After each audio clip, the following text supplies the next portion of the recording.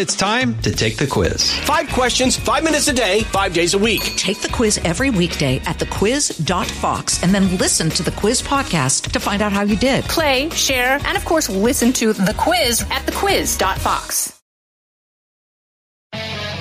From high atop Fox News headquarters in New York City, always seeking solutions, never sowing division. It's Brian Kilmeade. Hi, everyone. Welcome to the latest moments of the Brian Kilmeade Show. So glad you're here. Busy Thursday to get through. Matt Whitaker at the bottom of the hour. He was the acting attorney general for Donald Trump. We're going to get his take on what's going on right now at the border and beyond, as well as the court cases Donald Trump is facing.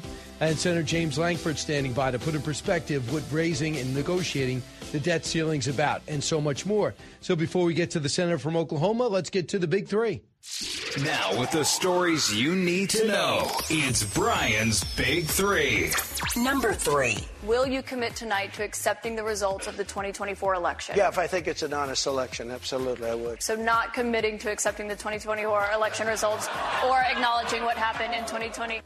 Unbelievable, right? 2024, President Trump's New Hampshire town hall was a brawl and shows nothing has changed for the better or the worst at CNN. What clearly would have been better is if he was president, Joe Biden was and it was his policies, and Joe Biden was not president. But it's also clear most media outlets have no intention of treating him with any respect. Number 2. We are clear-eyed about the challenges we are likely to face in the days and weeks ahead, which have the potential to be very difficult. We expect to see large numbers of encounters at our southern border in the days and weeks after May 11th. He's going to have a press conference in about an hour. Alejandro Mayorkas, a disaster. Buckling, bursting, and maybe breaking. The situation at our border never has been so bad as we wave goodbye to Title 42. Don't kid yourself. This is a Biden administration-made disaster. We break it all down and prepare for the worst. Number 1. There doesn't appear to be any clean reason why all this money would be coming from Romania and China and wherever and being passed through these shell companies into the pockets of members of the Biden family. Britt Hume weighing in, putting in perspective the big presser yesterday. Biden family business exposed. 9 Bidens rake in millions through 20 separate companies, and we can't name a thing they did to earn that money. Oh, wait, except perhaps for Joe Biden using his influence and effects and decisions, dare I say, to set policy. We'll discuss that with the bulk of the media ignoring it. Senator James Lankford's with us now. Senator, I remember a week outside of an election, but that's really one story, where there's been more serious issues going on in this country. Do you? It's hard to be able to track that. I was actually thinking the same thing this morning on it, where we've got debt ceiling where the administration just refuses to address realities on debt ceiling, where we've got today the end of the pandemic and the Title 42 issues and the chaos at the border. On top of that, Biden is not talking about either one of those today. He's announcing a new green energy policy that's going to dramatically increase the cost of electricity and decrease the availability of electricity while he's trying to be able to push everyone to electric vehicles. That's what he's talking about today. So literally it's this total disconnect from the other crises that are around him. And I think that's where he wants to get the grid down to 80% green around the country. It is, actually, and he's trying to be able to shut down all coal power plants and then severely limit all the base power that we actually get from natural gas. And I look at it and think, okay, where are your electric cars going to come from? Where's all electricity going to come from? They don't run on pixie dust. They actually have to have power behind it. And so just putting these very unrealistic numbers out, that will definitely drive up the cost of electricity again for everyone. It's just like he puts these things out like, I want to get out of Afghanistan. I don't care how we do it. Biggest embarrassment in our history. I don't like Donald Trump's policies at the border. They're too harsh. So let's change it. What could go wrong? Obviously, what can go wrong? We have got 1.3 million people here already in this fiscal year. They say 500,000 gotaways already. We're averaging 10,000 a day at the border coming in illegally. Now we have the chaos of the Lone Star team for Texas getting ahead of the Border Patrol and putting out razor wire to stop the influx of illegals. Have you ever seen anything like this? States battering the federal government, countering it? Yeah, I've never seen anything like this. It's literally states along the border, both Arizona, Texas, everyone along the border and border communities all the way, trying to find some way to do the federal government's job because they've just got total chaos.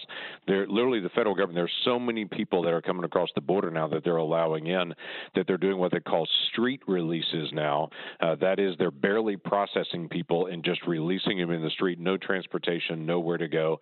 Many of the border communities are very small communities, and they now have thousands of people that are just showing up on the streets with no way to get out of town and no direction to be able to go. And so they're creating a even worse crisis along the border. And, of course, it spills over because you've got all these migrants that are coming in, so it attracts all the Border Patrol to be able to manage it, and the cartels are then able to take advantage of that to be able to get more drugs in through other areas of the border. So we're seeing a dramatic spike in drugs. You made the most sense over the weekend when you brought up the fact that when it comes to the debt ceiling, this administrations deal all the time.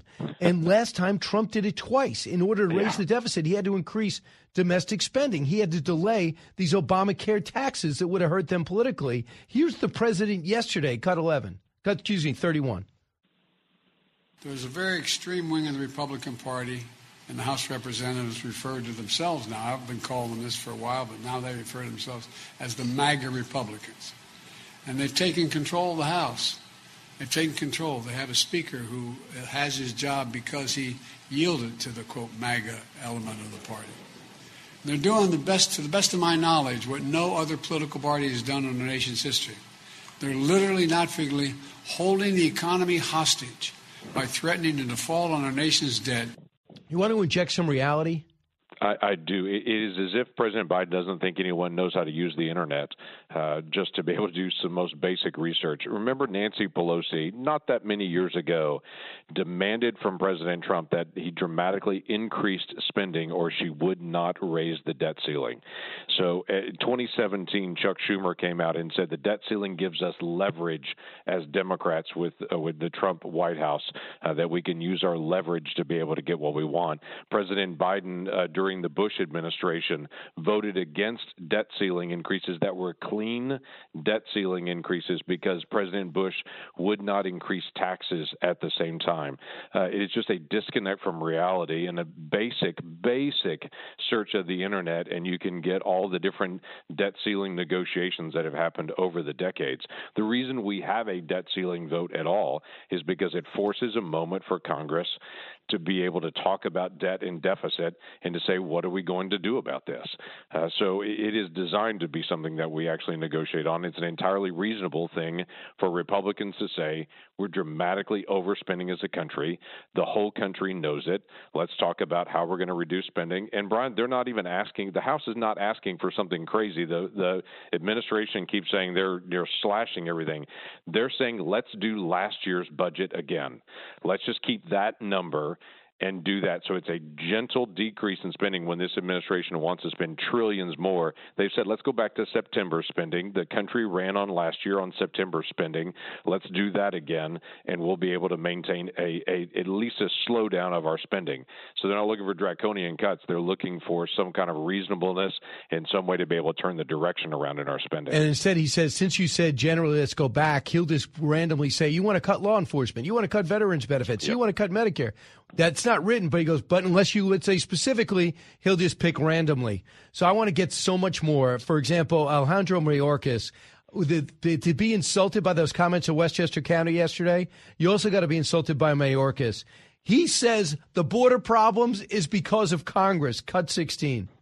I cannot overemphasize that our current situation is the outcome of Congress leaving a broken, outdated immigration system in place for over 2 decades, despite unanimous agreement that we desperately need legislative reform. It is also the result of Congress's decision not to provide us with the resources we need and that we requested. What is he talking about? Because there's no comprehensive immigration reform, you can't enforce the laws on the books? Yeah, you can look at the number of people that illegally crossed the borders in the Trump administration and the people that illegally crossed the border in the Biden administration and say there's the exact same law in place, two very different results of what's actually happening with enforcement. Enforcement does matter. In day one of this administration, they said, we're not going to build a wall. They're going to stop all of that. They're going to take the funding that would have been for the wall, and they're actually going to use that to facilitate people coming across the border. They're going to be, quote, unquote, compassionate and not mean like Trump. And what happened then is the cartels said thank you very much, and they just started shipping us millions of people coming across the border so they could make a profit, and they pushed people across the border, and this administration continued to deal with it. The authorities that they have in place right now to deal with asylum, they should have already used. They've chosen not to use those. Now they're saying, well, we think we're going to actually use those asylum authorities now. Well, good, except it's literally the last day, and there's total chaos at the border at this point. So there are things that do need to change in law. He's not wrong about that, to be able to strengthen this.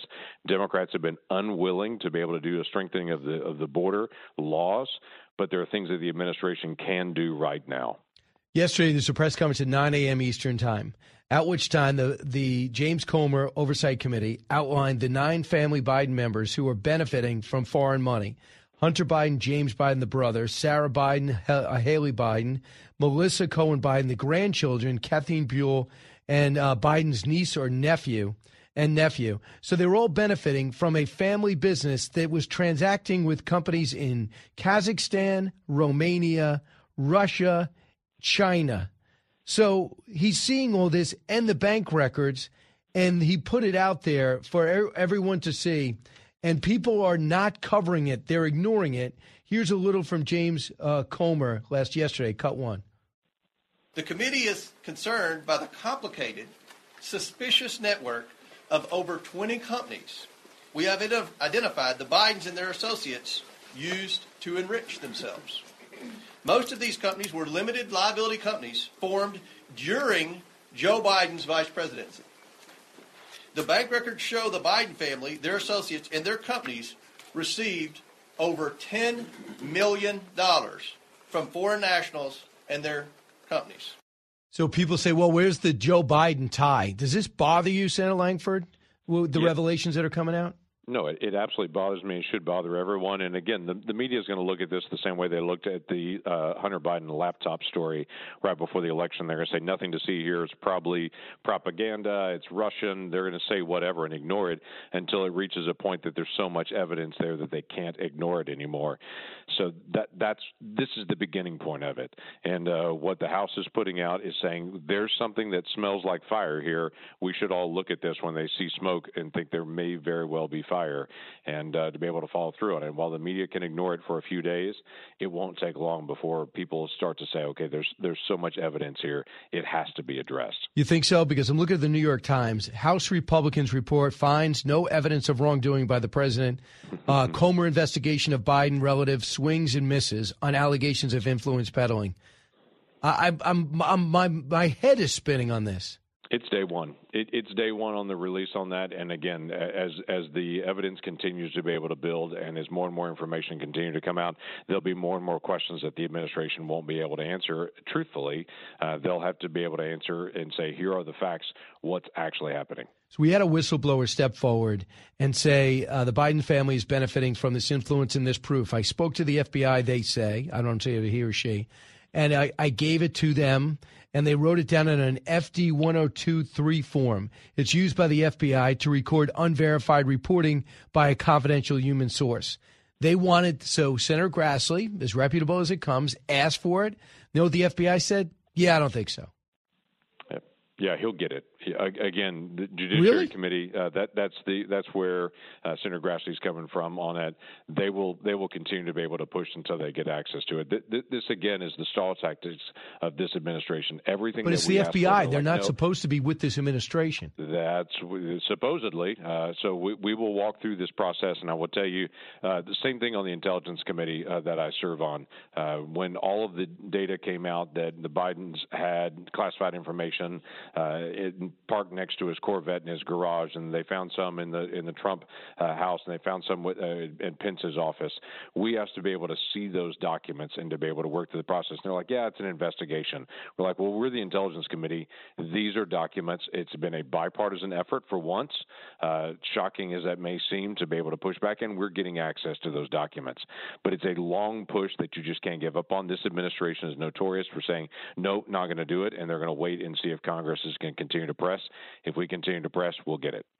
Lastly, the president did a town hall on CNN. They have no respect for him. In fact, a lot of people couldn't even rationalize why they would interview a former president that's leading for the Republican nomination, which boggles my mind. The biggest question facing you guys is on abortion. And it is a Roe v. Wade overturned, but all the states seem to vary on how many weeks, if any. Here's the former president on that question. Cut 25. How do you plan to appeal to women voters in New Hampshire who are concerned about the Dobbs decision and how states may change their laws? It's such a great question, and it was such a great victory, and people are starting to understand it now. You know that they wanted to bring it back to the states, but that was probably the least important part of that victory. Getting rid of Roe v. Wade was an incredible thing for pro-life because it gave pro-life something to negotiate with. Pro-life had absolutely nothing being stuck in Roe v. Wade to negotiate with. But, Mr. President, can we talk about what you would do if these are the radical people. It's not the pro-life people that are radical. But if you are reelected and you're back in the Oval Office and you get legislation to your desk, would you sign a federal abortion ban into law? What I'll do is negotiate so that people are happy. What is the right answer? What do you think of the president's answer? Well, again, he's getting pressed. I wish they would give him time to actually answer the question to be able to walk through that. That'd be the first thing to be able to do is every state is now having a debate. California is saying they want to do abortion all the way up until the second of birth. My state in Oklahoma and several other states have said we think all children are valuable. We don't think some children are disposable and some are valuable. We think every child is valuable. And so every state is having that argument now. There's still an argument that's happening nationally as well among the House and the Senate here to be able to determine what's the right level. For instance, we went back years ago and we as a nation outlawed partial birth abortion. Everyone looked at that process and said, this is so horrific. This is so terrible. We should not have partial birth abortion.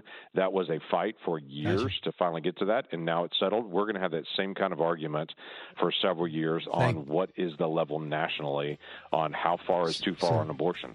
Senator, thanks so much. Man, we covered a lot of ground, and we still left a lot in the locker room. Senator James Lankford, thank you. Fox News Radio on demand on the Fox News app. Download the app and just click listen. When you swipe left, you can listen to your favorite Fox News talk shows live. Swipe right for the latest Fox News Radio newscasts on demand. Fox News Radio on the Fox News app. Download it today.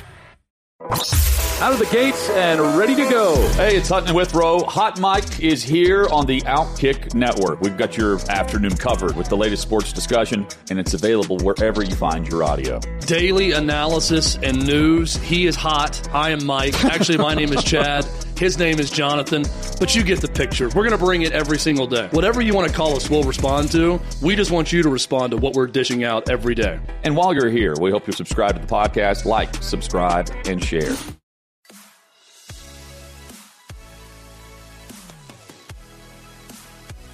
He's so busy, he'll make your head spin.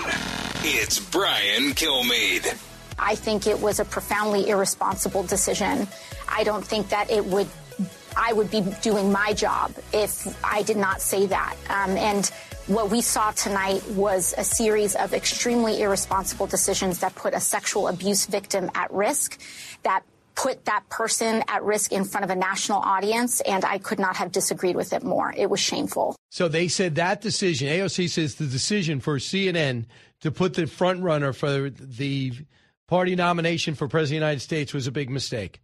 I can't believe that school of thought. But most everything she says, I feel the exact opposite. So now I know I'm on the right side. What they did is they had an opportunity to broaden their audience and treat them with respect. You can say whatever you want. Obviously, he could say whatever he wants.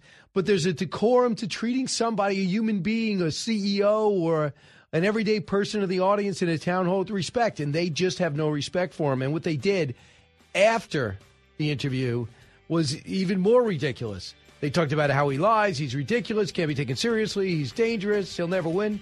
Bottom line is he's beating the current president by 7 or 8 points. And you can never count on CNN to be fair and balanced with any front runner, ever, it seems, on the right, especially Trump.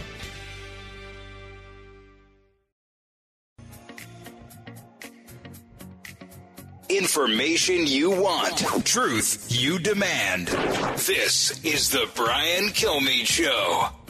Congress, Republicans in Congress in particular, refuse. They literally refuse to act. They refuse to come to the middle and meet us at the middle and come up with a real solution. What they have put forth thus far is going to make the situation at the border worse. KJP embarrassing herself right in front of Air Force One, saying Republicans in Congress are causing the mess of the border that's jeopardizing every major city, every border town, our country's security, and making a mockery of us around the world. But it's Republicans' fault. Does anyone buy that? Matt Whitaker joins us now, former U.S. Attorney General. Matt, welcome back. What's your thought about KJP's blame game? Well, it's good to be with you today. The first thing I would say is I'm not sure she's a very credible voice in America right now. I mean, I feel like, she's willing to say whatever it takes to get the White House to the next day. She's oftentimes, obviously lacks context and sometimes lacks facts for her statements. And so I just don't think not only is she not doing a good job, I don't think she's, serving the American people. Well, the thing is, at our border right now, they say without comprehensive immigration reform, you can't enforce the border. That's not true. You guys it doesn't matter who is in office. There are border restrictions in place, correct? Yeah, there are. In fact, to illegally enter our country, the first time is a misdemeanor. The second time and each next time is a felony. In addition to that, there are obviously you can't file a bogus asylum claim, and that's one of the things we're seeing right now is a lot of bogus asylum claims, people who never qualify, that are overwhelming the system. And, we had it down to about 18 months between the time that somebody files for asylum and when they ultimately are adjudicated. It's now 6 years, and in some places in bigger cities, it's up to 10 years. These people are in our country for 10 years before they're ever seen by a judge and their case is heard, and oftentimes less than 10% of those cases are granted ultimately. So here's what Senator Marco Rubio sees it, cut 18. The truth of the matter is only about 30% of the people or less are being turned away at the border. The rest are still getting in as is. That doesn't do anything about the huge surge of migration that's already there and present. That just threatens to overwhelm us. All of this is happening, by the way, because the perception and the reality that if you make it to the U.S. border and you cross over, your chances of getting to stay in the United States are very, very high, even with Title 42 in place. And there's a $2.1 million backlog of asylum cases. Is there a way to, if you wanted to get rid of those, is there a way to catch up? Well, I mean, obviously, the Biden administration is suggesting that they could put more judges. They'll hire more judges. Yeah. But if you don't have more ICE lawyers to do those cases, then that's a false promise. I mean, we've got to watch this shell game that the Biden administration is playing at the border. We had it fixed. Let's be honest. We used all the tools that were available to us, including one of the things that the Biden administration is suggesting they're bringing back, which is if you didn't file for asylum in the first country that wasn't your home country that you encountered, then you can't file here in the United States. That's one thing. Obviously, we had the Remain in Mexico policy, which was very successful. Yeah. Because to his point, these people know that if they get to the United States, and they file a bogus asylum claim, oftentimes these claims are not ultimately granted, that they can remain in our country. And if they weren't able to get that golden ticket to stay in the United States, and they get work permission after 6 months, then they wouldn't come here and they wouldn't file these claims that ultimately won't be granted. Matt Whitaker, our guest. Matt, yesterday a press conference just about 24 hours from right now, James Comer announced that about 9 family members of the Bidens with about 20 different companies, 501c3s, perhaps shell companies, were able to do business with various countries from Romania to China in order to get at least $10 million. They said the investigation's just the beginning. Others say There's nothing here. There was a swing and a miss. I'm looking at, for example, what the New York Times says. House Republican report finds no evidence of wrongdoing. Time magazine, Comer investigation on Biden relative swings and misses. Matt, do you see a problem with what you've learned so far? Yeah, I do. I mean, obviously, this was a very clear corruption issue. We had, the sitting vice president whose family members were exploiting his position of power to line their own pockets. And obviously, if the last name was different, we all know that this case, the media would be treated much differently. But under, President Trump's administration, his kids didn't do any of these types of, foreign entanglements. And to suggest that somehow that while, Joe Biden's vice president and his family's getting rich, that just because he didn't know what was going on, that somehow he's insulated from any liability or responsibility for that, I think is a little naive. And, the news media, remember, they're just right now a propaganda machine for the administration. They can't be believed. They just are whatever the official narrative is, Brian. And I think the American people are have either woken up to it or are waking up to it. I know that you've been following this very closely, but it's just these money transfers and these shell companies, the 20 LLCs and 9 family members who are all on the take from places as far as Romania, Ukraine, communist China. Not only should there be further investigation, but all these people need to be asked the question: were you a foreign agent, and did you register? And I know the answer to that is the answer is no. They didn't register as foreign agents. And Paul Manafort basically was in solitary confinement because he was actually working overseas, came back to work with Trump, and for a brief period of time, and almost paid for it with his freedom. So Nancy Mace is one of the people doing the investigating. Cut 13. We showed facts. The media wants to ask, well, where's the evidence? Well, we showed evidence today in the House Oversight press briefing. At the end of the day, the American people need to know that our country is not for sale. We're talking about millions of dollars from communist China, millions of dollars from Romania and other adversarial countries going into the bank accounts through shell companies of Joe Biden's son, his brother, his grandchild, his nieces and nephews, current wives, ex-wives, and no one was ever registered as a foreign agent. There's no purpose for dozens and dozens of shell companies. There's no purpose for these millions of dollars. And if the far left is going to say, well, no one is above the law, well, put your money where your mouth is and have this investigated to the fullest extent of the law. So he might have used pseudonyms, the big guy, Celtic, in the past, but they did a good job not saying, hey, dad, brother, grandpa, here's the money you want. It's not that flagrant. So you're a legal guy, Matt. So what exactly, if I said I have to charge somebody in this case, what would you tell me? That right now Joe Biden can't be charged, right? Well, yes. The real question, Brian, is why is the FBI and the Department of Justice so slow to investigate and potentially bring charges against Hunter Biden and maybe others, and yet they can do the George Santos investigation with lightning speed? It is amazing how quickly they will go after Republicans and conservatives and Trump supporters, but at the same time, if you're left wing, or if you're Joe Biden's family, or if you support Joe Biden, they stumble over themselves to ultimately even have an investigation continue. And the political interference that's happening from as high up as Merrick Garland, I think is one of the most concerning things. He's putting his thumb on the scales of justice, and the mainstream media doesn't seem to care much at all. So this whistleblower figures into this case. He has come forward in the Senate side with stunning claims that the FBI has a document detailing an alleged cash for access criminal scheme involving Joe Biden and an unnamed foreign national when he was vice president. Senator Chuck Grassley was approached with this, so he wants the form. It's called an FD 1023. The FBI came back and said, no, I don't think so. It's used, they say, and you know this, but for our audience, used for unverified reporting by a confidential human source. Documenting the information does not validate it, establish the credibility, or weigh in against this information. It's not verified by the FBI. And because I guess it's not verified, the FBI is using that to give the Heisman to the House Republicans and to Senator Grassley? Yeah, and I think this is very dangerous that the FBI is not giving legitimate oversight documents to the Congress. And, Senator Grassley is my home state senator, and, nobody's suggesting that he is anything but above board when it comes to his, asking questions, especially when it relates to whistleblowers. But in this case, the FBI has information that they don't want the American public to know. And that, to me, is starting to sound like a cover-up.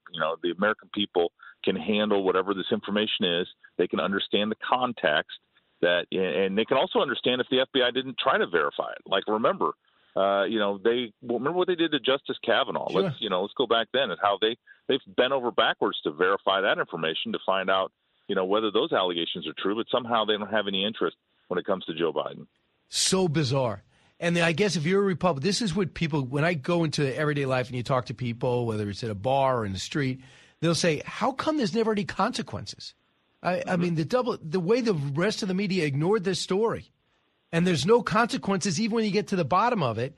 I guess the only consequences would be the independent, undecided voter saying, this bothers me, as opposed to seeing someone arrested. Yeah, Brian, I think that the American people need to understand the power they have, that these elected politicians, whether in the House, the Senate, or the president, report to the American people, and they are accountable to us. And if we don't like what they're doing, then we can use the power of our vote and the power of persuasion with our fellow citizens to vote these bums out. Because, I mean, if this Joe Biden family corruption is only the tip of the iceberg here. This has been rattling around, but now we're finally seeing the transactions and the millions of dollars being laundered through these LLCs into the pockets of his grandchildren, his children, his daughters-in-law.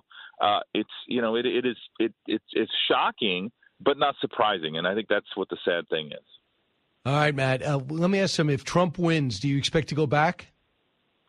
I have endorsed President Trump. I'll see him on Saturday at a rally in my home city, Des Moines, Iowa, and obviously the President of the United States asks you to do something, you salute the flag and you say, of course. But, those discussions are way premature. I'm just, I'm glad to be a private citizen right now. I'm enjoying my life. You were an offensive lineman, right? I was a tight end. I was a running tackle, pretty much. Are you a good blocker? Because the president needs someone to block.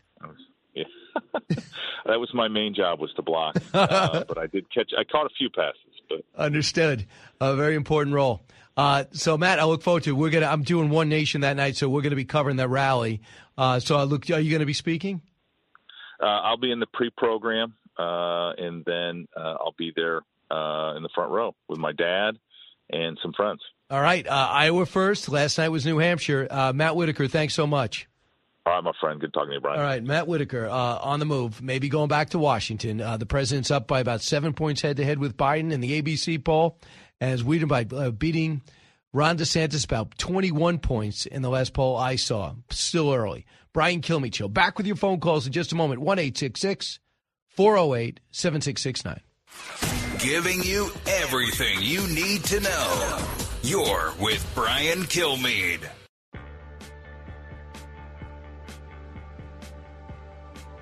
From his mouth to your ears, it's Brian Kilmeade.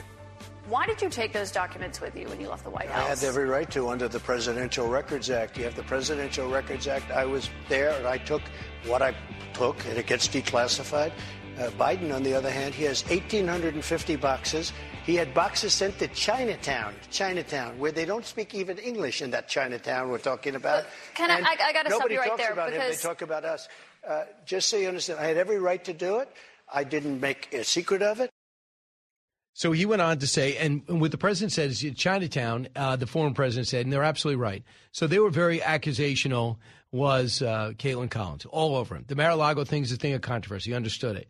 But what she did not acknowledge is what he was saying. There were boxes. They took 1,200 boxes from the University of Delaware. What's in them? We don't know. They don't leak it. What happened to the University of Pennsylvania? How many more documents? What was in them?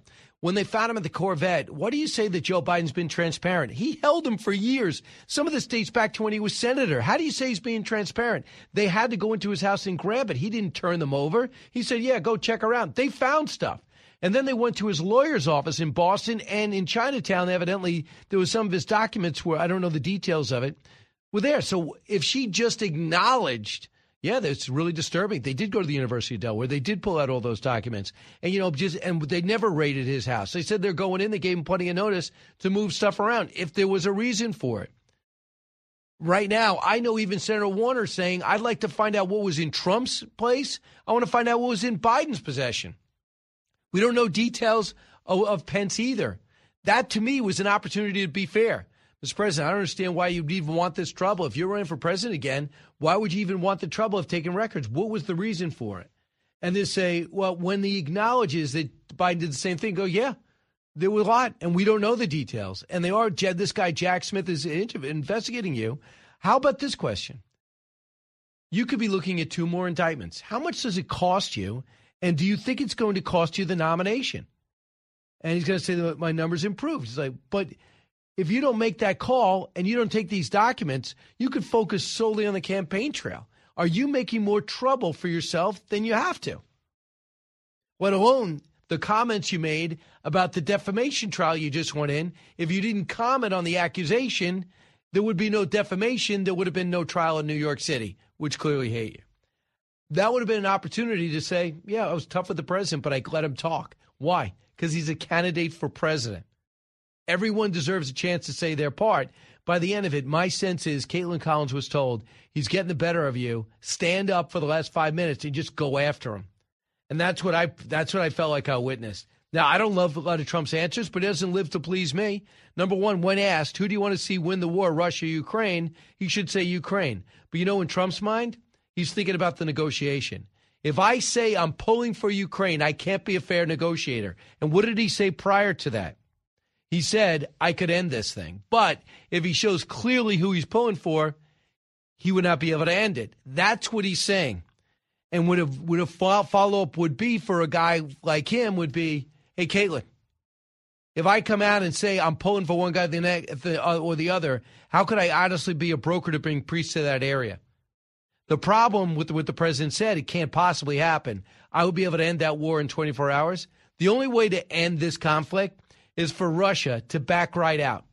Maybe go to Crimea, hold on to Crimea. That would still be an issue. That's the problem. That would be a normal follow-up that she would have probably said to Tim Scott, Joe Biden, Nikki Haley. What do you mean you can end the war? How could you end the war? The Russians have invaded and control 17% of the country. But one thing about Trump, he hates war, goes out of his way to say it.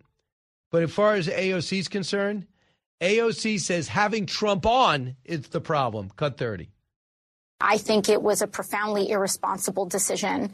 I don't think that I would be doing my job if I did not say that. And what we saw tonight was a series of extremely irresponsible decisions that put a sexual abuse victim at risk, that put that person at risk in front of a national audience, and I could not have disagreed with it more. It was shameful. Well, they asked him about the woman who accused him, and he says, I don't know her. I never met her. Think about this. Why would I go to a conference room? I have a tower across the street. Why would I go to a dressing room? Why would she bring me to a dressing room, the only one that was unopened? If that indeed happened.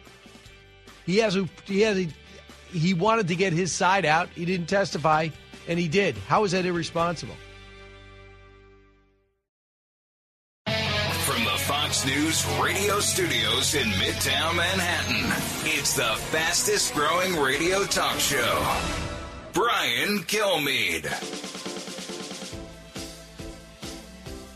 Hey, from 48th and 6th in Midtown Manhattan, heard around the country, around the world, this is the Brian Kilmeade Show.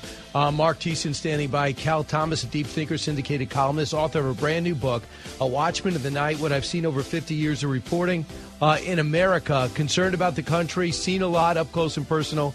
He'll put it in perspective from his days covering Ronald Reagan to Bill Clinton on down. But let's start with Mark Thiessen. Mark, I'm sitting in a city right now that you would think would not understand what's going on at the border, but we might understand it as well as El Paso, because everywhere I go, I see illegal immigrants walking the streets. Hotels have been converted, 122 so far. And now we have a situation where our mayor is fighting with our counties suburban counties because we have nowhere to put the illegal immigrants. Have you ever, in all your years in and out of government, say anything like this? Well, so it's funny. So he first he was railing against Governor Abbott for sending the migrants to him. Yep. And now he's doing the same thing to the counties without telling them. Now, without asking, he's like, you didn't ask us, you didn't prepare us. Like, who asked you to send them here? And now he's doing exactly the same thing to these suburban counties that are not part of New York City. They're it's like shipping them off to another state or something like that. I mean, it's just it's the irony. I mean, I don't know. Did these counties declare themselves sanctuary cities like New York? Nope. I don't think they did. I mean, he has no reason to complain. If you declare yourself a sanctuary city, then you shouldn't complain when people take sanctuary there. It's like, what's the point of being a sanctuary city if you're not providing sanctuary? What I think is the most significant is, get this, I'm kind of trying to read between, I'm reading all his comments, and he's talking about 130 emergency sites, 8 humanitarian relief centers, all costing billions. I mean, literally billions. I have a city like most that's overdrawn, overridden with crime. Here's what he said. In an effort to mitigate the risk and find room within our shelter system, the city has temporarily suspended the policy surrounding the timing for the placement into shelters. Not a decision I take lightly. We'll make every effort to get asylum seekers into shelter as quickly as possible, but we have no room. So wait a second. The buses are heading up from Texas. Counties won't take them, and we say there's no room at the inn. What the hell is going on in our country? Yeah, maybe he should talk to Biden about securing the border. Here's the thing. He did actually. To me. Did he? Oh, good. And it got him kicked off his reelection committee, it seems. Oh, there you go. Well, good for him. Look, here's the thing. This problem could be solved in 2 minutes, and the first minute's for coffee. You go ahead and pass the bill that Tillis and Sinema have put forward, which is basically reinstating Title 42, except without the health requirement. Exact same language. And then at least you've eliminated the cause of this surge. It still hasn't solved the border issue, but you're not going to have the surge you're having now because everybody's waiting for Title 42 to lift. We shouldn't be depending on a public health measure to secure our border, but to the extent that it was the finger in the dike that was preventing the deluge, let's put a finger back in the dike at least until we can figure out the rest of it. But listen to who Mayorkas is blaming. Cut 16. I cannot overemphasize that our current situation is the outcome of Congress leaving a broken, outdated immigration system in place for over 2 decades. Is he kidding? Does he expect us to buy that? Okay, so first of all, I mean, I don't know. You don't have an explicit rating like I do on my podcast, so I can't say what came to my mind when I heard that. But look, here's the thing. Joe Biden has the exact same laws on the books that Donald Trump had on the books and that Barack Obama had on the books when they secured the border. People forget he hasn't just reversed Trump's policies, though he has reversed Trump's policies like the Remain in Mexico, the Safe Third Party agreements, the deportation policy, and all the rest of it. He's reversing Obama's policies. The left called Obama, they castigated him as the deporter-in-chief because he deported 3 million illegal migrants out during his presidency. Biden has brought that to almost zero. We have the lowest levels of deportations in history. Barack Obama, when he was president, doubled the number of prosecutions for illegal entry into this country. So if you come into the country and you get kicked out and you come back again, you can be prosecuted for illegal entry into the country. Those have virtually stopped under Biden. So I mean, it's not just it's not just the Trump policies he's eliminated. It's the Obama policies, and the reality is it wasn't great under Obama, which is one of the reasons why Trump won, but it was a lot better than this. And he has the exact same tools at his disposal. And as for fixing the broader immigration system, I mean, look, I am a person who believes that we should have 0 illegal migrants coming in here, and we should have a wide door welcoming legal migrants here in an orderly fashion, and people that we choose to come into this country. We have a labor shortage in this country. We need migrants because there are jobs that Americans are not doing, and half of the small businesses in this country can't find workers for open jobs. We need people in this country as long as they come in legally. You can't fix that until you secure the border. A secure border is a prerequisite for any kind of reasonable bipartisan immigration reform, or else Republicans will never go along with it, and they shouldn't. Mark Thiessen, our guest. Mark, so it's just maddening. And the reason why I bring up this argument that's so frustrating to go over is because Title 42 is over now. And they're going to use Title 8. And Title 8 is supposed to say if you come over illegally, the minute you ask, you're banned. But nobody thinks they're enforcing that. Plus, there's this rule, if there's no room in these centers, they're allowed to drop these people off at bus centers. Give them a little spending money, and then they go into the interior of the country. Some aren't even getting appearance tickets. So there's no other nation on the planet that would exist like this and permit this. And the New York Times today goes out of their way to say, wonder why everyone's coming. Is it because of the pandemic, communist regimes in Venezuela and Cuba? No. How many times do we need to say it? It's because word went out, for example, on TikTok. They even write it. There's a line that says Title 42 is over. You will not be deported. Come to America. It's got 96 million views. That's the word on the street. Get your kids together. Send them by themselves if you want. But you will be allowed to stay if you get in. And they've done nothing to reverse that narrative. So, look, I've got no problem with Cubans and Venezuelans who are actually asylum seekers who have political reasons because of persecution of communist regimes or socialist regimes coming over here. I got no problem with Ukrainians and Russians trying to flee their countries coming over here. That's why we have an asylum system. 80% of the asylum claims are turned down eventually because they're not asylum seekers. They're abusing the asylum system. They're economic migrants. And what they're doing is they are gumming up the asylum system for people, for example, the people we left behind in Afghanistan, who we abandoned with that disastrous withdrawal, who helped the United States. Those people can't get their asylum claims adjudicated, who are actually suffering the persecution of the Taliban and who are pro-American, because you got a bunch of Central American economic migrants who are falsely claiming asylum because they know that if they come in here, it'll take 4 or 5 years to hear their case, and by then they can just melt into society and never leave. If you care about refugees and if you care about true asylum seekers and think we should be a place where those people can come, you should be for securing the border and stopping these people from abusing the asylum system. And I just talked to someone from El Paso, served in the military today. They say that he talks to everybody in El Paso almost every day, and he says a lot of them are they empty in their prisons. He goes, I'm seeing the tattoos, I'm seeing the gang signs, I'm seeing the basic branding that they have. They're clearly emptying their prisons, a la Jimmy Carter, Fidel Castro, and there's no question about it. I'm not sure they've been rehabbed in a Venezuelan prison or if Cuba has a good program to keep people out, but I'm not optimistic.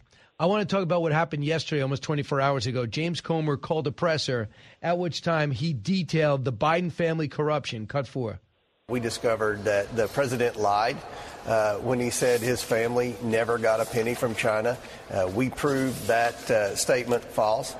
We also proved that money was transferred to the Bidens while Joe Biden was in office, while he was vice president. That's something the media has always said when they rushed to Joe Biden's defense. They said, well, none of the payments that the family received ever were made while Joe Biden was in office. It was always in the 4-year period between the vice presidency and presidency. And that wasn't true, especially with respect to Romania. 16 of the 17 payments from the Romanian foreign national that was later convicted of corruption came while Joe Biden was vice president and actively talking about Romanian policy. So 2 headlines. New York Times, House Republicans report finds no evidence of wrongdoing by the president. Time magazine, Comer investigation of Biden relatives swings and misses. What did Mark Thiessen get from the presser? So here's what I get. They didn't have a smoking gun, but they surfaced a lot of smoke. And here's the thing: they've now got receipts. This is what they did. What Comer did was very clever, which is instead of going through the front door and trying to subpoena the Biden family directly and having that kind of fight with the White House, he went through the back door and got all the banking records from all the associates, and so he was able to establish a money trail. And if there's nothing wrong here, if Hunter Biden was a legitimate businessman providing a service to his clients, then why is there this web of 20 companies and all these multiple bank accounts where this money is being filtered through before it gets down a chain before it gets to 9 members of the Biden family. Why does that exist? If you're a legitimate businessman, what you do is you send them an invoice and they pay you directly. And it's all above board. I mean, even Billy Carter did that with Libya, right? It's like they created a web of 20 different LLCs, all of these multiple banks, and created. I mean, it's very clearly it's money laundering. So he's laid out clear evidence of money laundering. What we haven't established is that money going into the bank account of Joe Biden per se, or being at that. But that doesn't mean it isn't there. And the idea that this is a swing and a miss, this is just the beginning of the process. And why the hell is the New York Times not investigating this? I know. Instead of pissing all over Comer and the Republicans. If this was not Biden, if this was the Trump family and 9 Trump family members had received $10 million through a web of companies like this, the New York Times would be reporting on it, and they would have a Pulitzer Prize by now. And by the way, that's what Byron Donald says. I'm a financial guy. I cannot believe how complex how complex these transactions were made to be. So to keep people off their trail, there's nothing normal about this. And if you want a Pulitzer, go ahead and investigate this. It's there for you. We will help you. But Ian Sams, the White House spokesperson, said this. The Oversight Committee, Comer's loudly is proudly broadcasting a press conference to continue his long pattern of making absurd claims that President Biden made governing decisions not in the interest of America, but of China, using baseless claims, personal attacks, and innuendo to try and score political points. Oddly, he has been promising, then failing to deliver the press conference for weeks, raising questions about his shoot first, figured out later approach. So, Ian Sams. Yeah. Not denying that it's about the transaction, not saying Joe had nothing to do with the transaction, because very well there's already shown I knew nothing about my son's overseas business dealings. It's a flat out lie. Yeah, you're absolutely right. But you know where I would have liked to hear it about both of these topics we've discussed? I would have liked to hear it from Donald Trump last night on CNN. But he didn't talk about that. Well, he would have had to have segued, no doubt, and which is doable. But they didn't say, hey, what about the Comer investigation of President Biden? But as soon as they brought up anything with him and Mar-a-Lago, he could say, I'm just shocked that you have not asked me anything about what the Bidens were up to. Exactly. I mean, this is, Joe Biden wants this election to be about, to not talk about any of this. He doesn't want to talk about his corruption. He doesn't want to talk about his border disaster. He doesn't want to talk about his economic disasters. He doesn't want to talk about the crime wave in our cities. He doesn't want to talk about anything like that. He wants it to be a referendum on Donald Trump. And based on last night, Donald Trump wants it to be the same thing. He is the worst president in my lifetime. He is actually, if you go to the 538 average, and where they go back, they'll take you like it's day 839 of his presidency, where every president in the history of polling was at that point. And Joe Biden right now is the most unpopular president in the history of presidential polling, except for Jimmy Carter at this point in his presidency. There is no reason why we should not be talking about that nonstop and the reasons for that nonstop. And I don't give a rat's ass about the 2020 election. I want to win the 2024 election. Right, and that's what they wanted to talk about. First 15 minutes was all about January 6th. That's what he wanted to talk about. That's what he wanted to talk about. He wasn't baited into that. He had prop. He had his like list of quotes from January 6th. He walked. That's what he wanted to talk about too. In a way, I'm 50-50 on that. I think that he just knew they were going there because that's all CNN ever does. They talk about January 6th. So he wanted to try to correct the record. Since when does Donald Trump talk about what Donald Trump doesn't want to talk about? No matter what he's asked. But one thing about him, because we got spoiled, he'll talk about anything. Remember, go, as he walks up and down the line and told his press secretary, no more press conferences, I'll handle it. That was a 3-alarm dumpster fire last night. If that is the conversation going into the 2024 election, then we're going to get ready for 4 more years of Joe Biden. No, he's learned no message discipline. He's learned nothing from the reason why he lost the 2020 election. I love the man. I love his record. But he didn't talk about his record. He didn't talk about Joe Biden's record and his record and putting them side by side and say, which do you want? He just was the number one word. If you did a word cloud of that press conference, the number one word would be rigged. Right. She kept asking him that, though, too. And he kept answering. Right. I would say this. I thought CNN. I know you, Caitlin. I know you want to talk about 2020, but I'm here to talk about 2024. I know you want to talk about me. I'm here to talk about Joe Biden and the disasters he's unleashed on the American people and on the people in this room. And I wonder why you don't. That's what we're talking about today. That would have been great. Yeah, I agree. That would have been great. But I will say this. I think CNN missed a huge opportunity. They hate him so much, they will not give him a fair shot. And the thing is, he is the front runner, and no doubt. And the hate that they have is unbelievable. Mark, always great. Thanks so much. All right, take care, Brian. And check out Mark's podcast. It's great.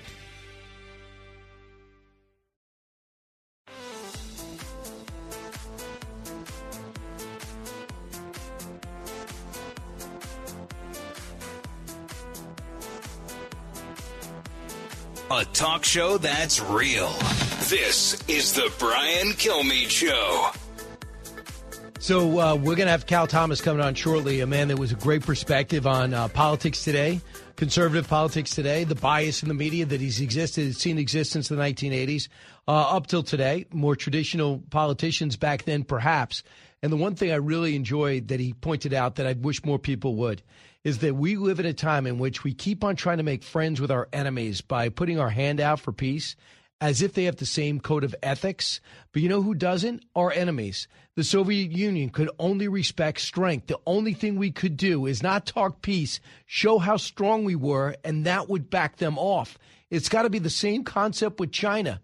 But yet, the administration submitted a defense budget which showed a decrease.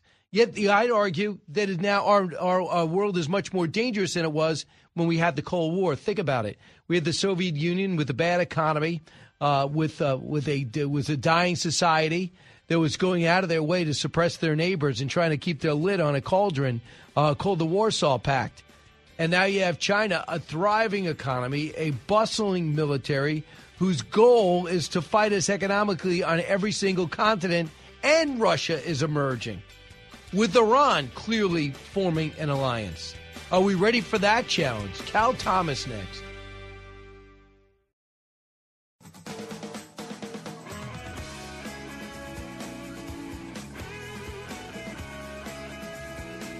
A radio show like no other.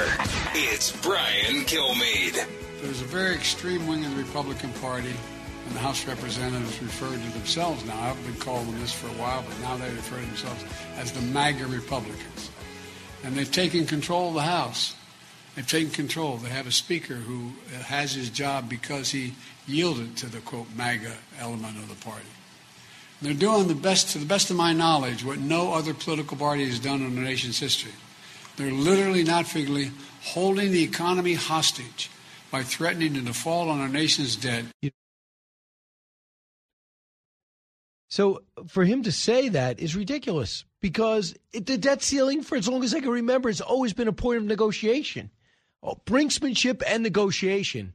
In fact, he was asked this at his press conference, Senator Joe Biden was, and he said, you've dealt with this before. What do you mean you don't want to deal with Republicans? He goes, well, I was told at the very last minute that I was requested to go over and deal with Republicans and come up with some compromise to raise the debt ceiling. So you did it. So he contradicted his own statement, saying the Republicans are the first to ever hold the economy hostage. No, the debt ceiling traditionally has been a time for negotiation. Cal Thomas knows all this firsthand and personal. He's got a brand new book that chronicles his career. It's called A Watchman in the Night, What I've Seen Over 50 Years Reporting on America, syndicated columnist and author himself. Cal, welcome back. Brian, it's so good to be on with the best ad-libber on Fox. I'm telling you, I am your tallest fan. That's true. You are my tallest fan. And with that ad-libber, I'm going to save that for Gutfeld, all right? So he hears a real expert give a real review.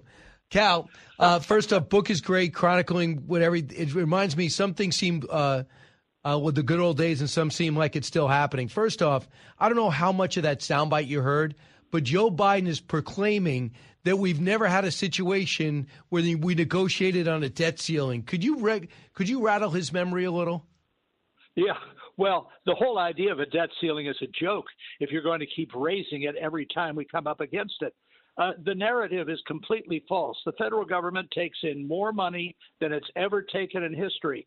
And Ronald Reagan used to say we have a debt not because the American people are taxed too little, but because their government spends too much.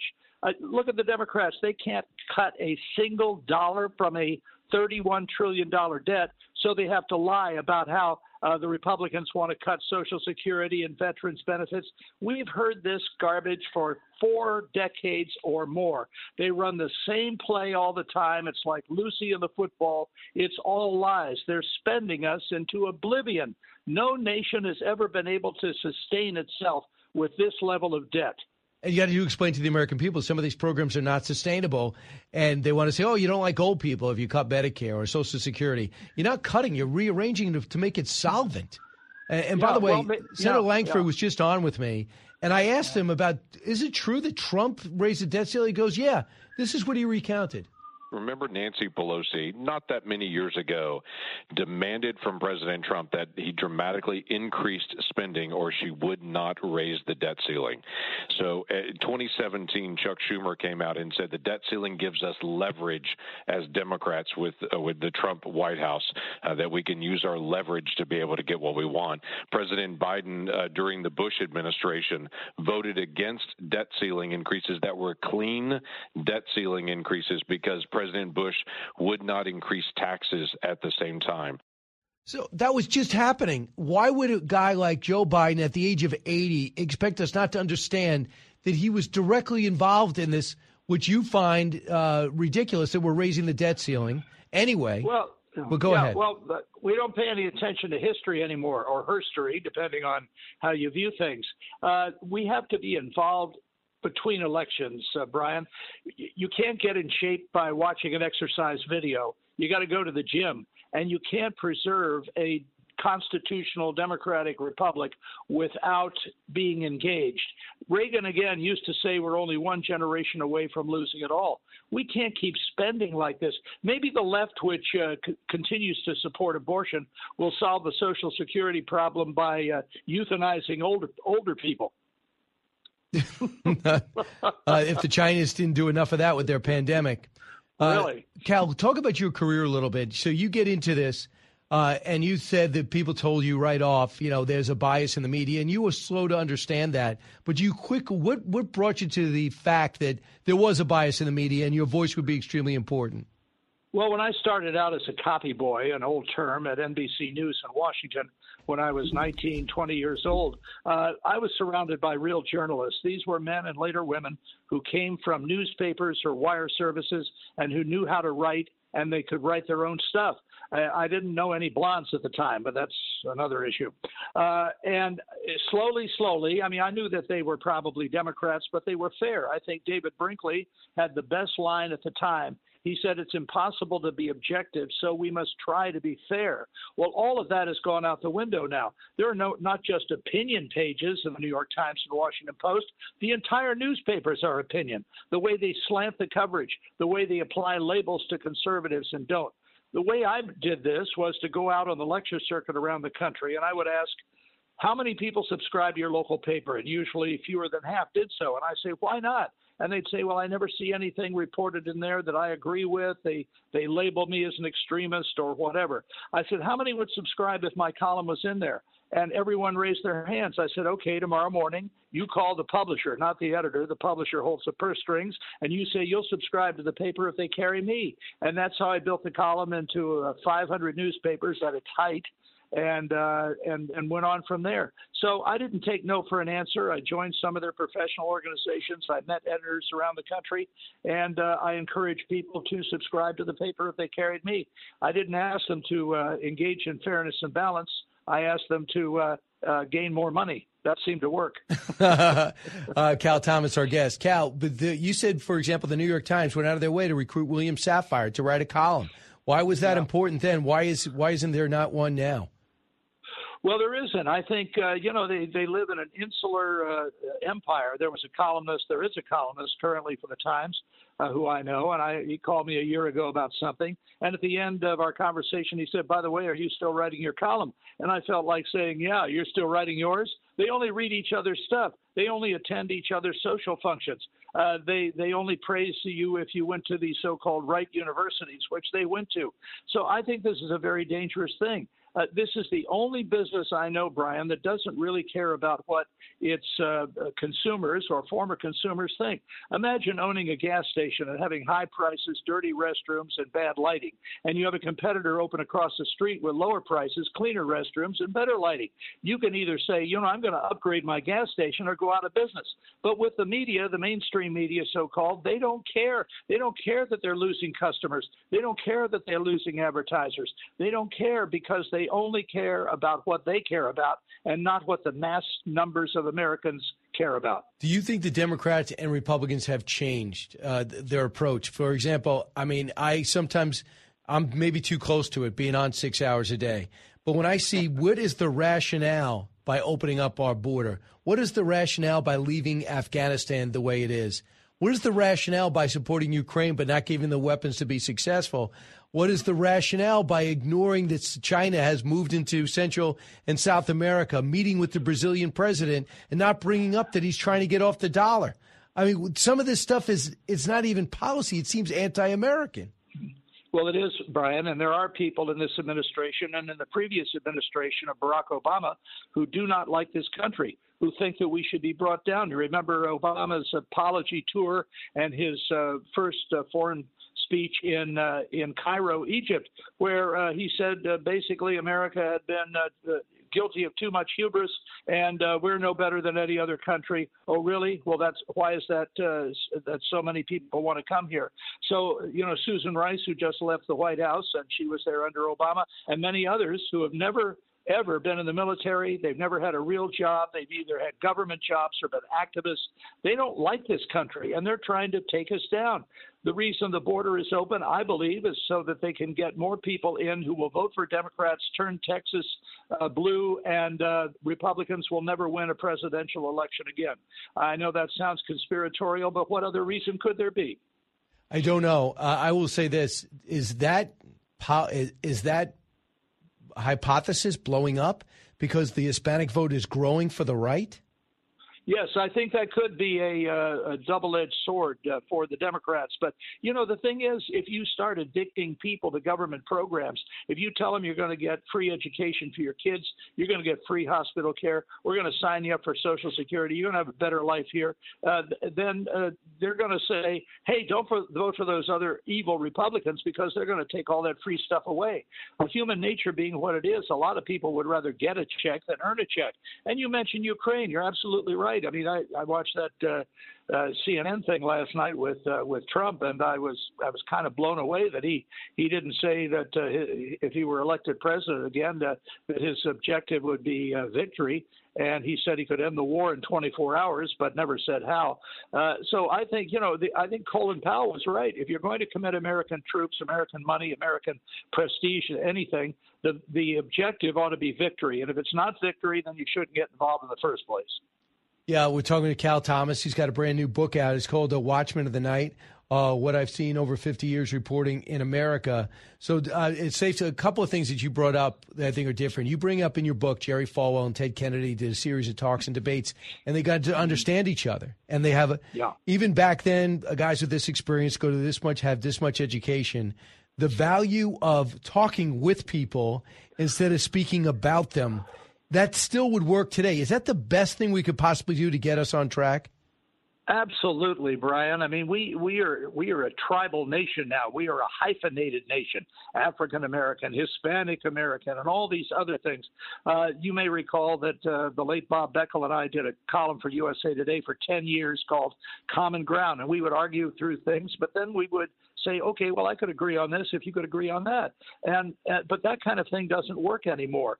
The two parties have become so polarized that nobody wants to give a victory to the other side. And the whole thing about the other side, I used to say Bob Beckel was not on the other side. He was my fellow American.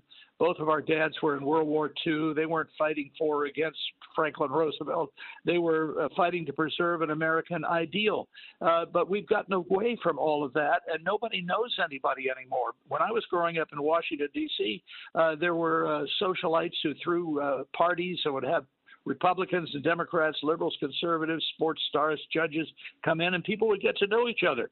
Members of Congress brought their spouses to town and their kids, and they would have dinner with one another or socialize. Now they meet every morning separately, Republicans and Democrats on the Hill, get their talking points for the day, and go out and repeat them on television and to newspaper reporters, and nothing ever gets solved. The dirty little secret about Washington, Brian, is that if you ever solve a problem, you would lose the issue. How cynical can you get? So interesting. I actually think that there was I think when Trump first got in, it was an interesting time, the first few months, because he said, hey, I got to get this wall built. They walk in, you want to build your wall? He goes, yeah, I'll give you $25 billion. Let's do immigration reform. He's like, let's just go do it.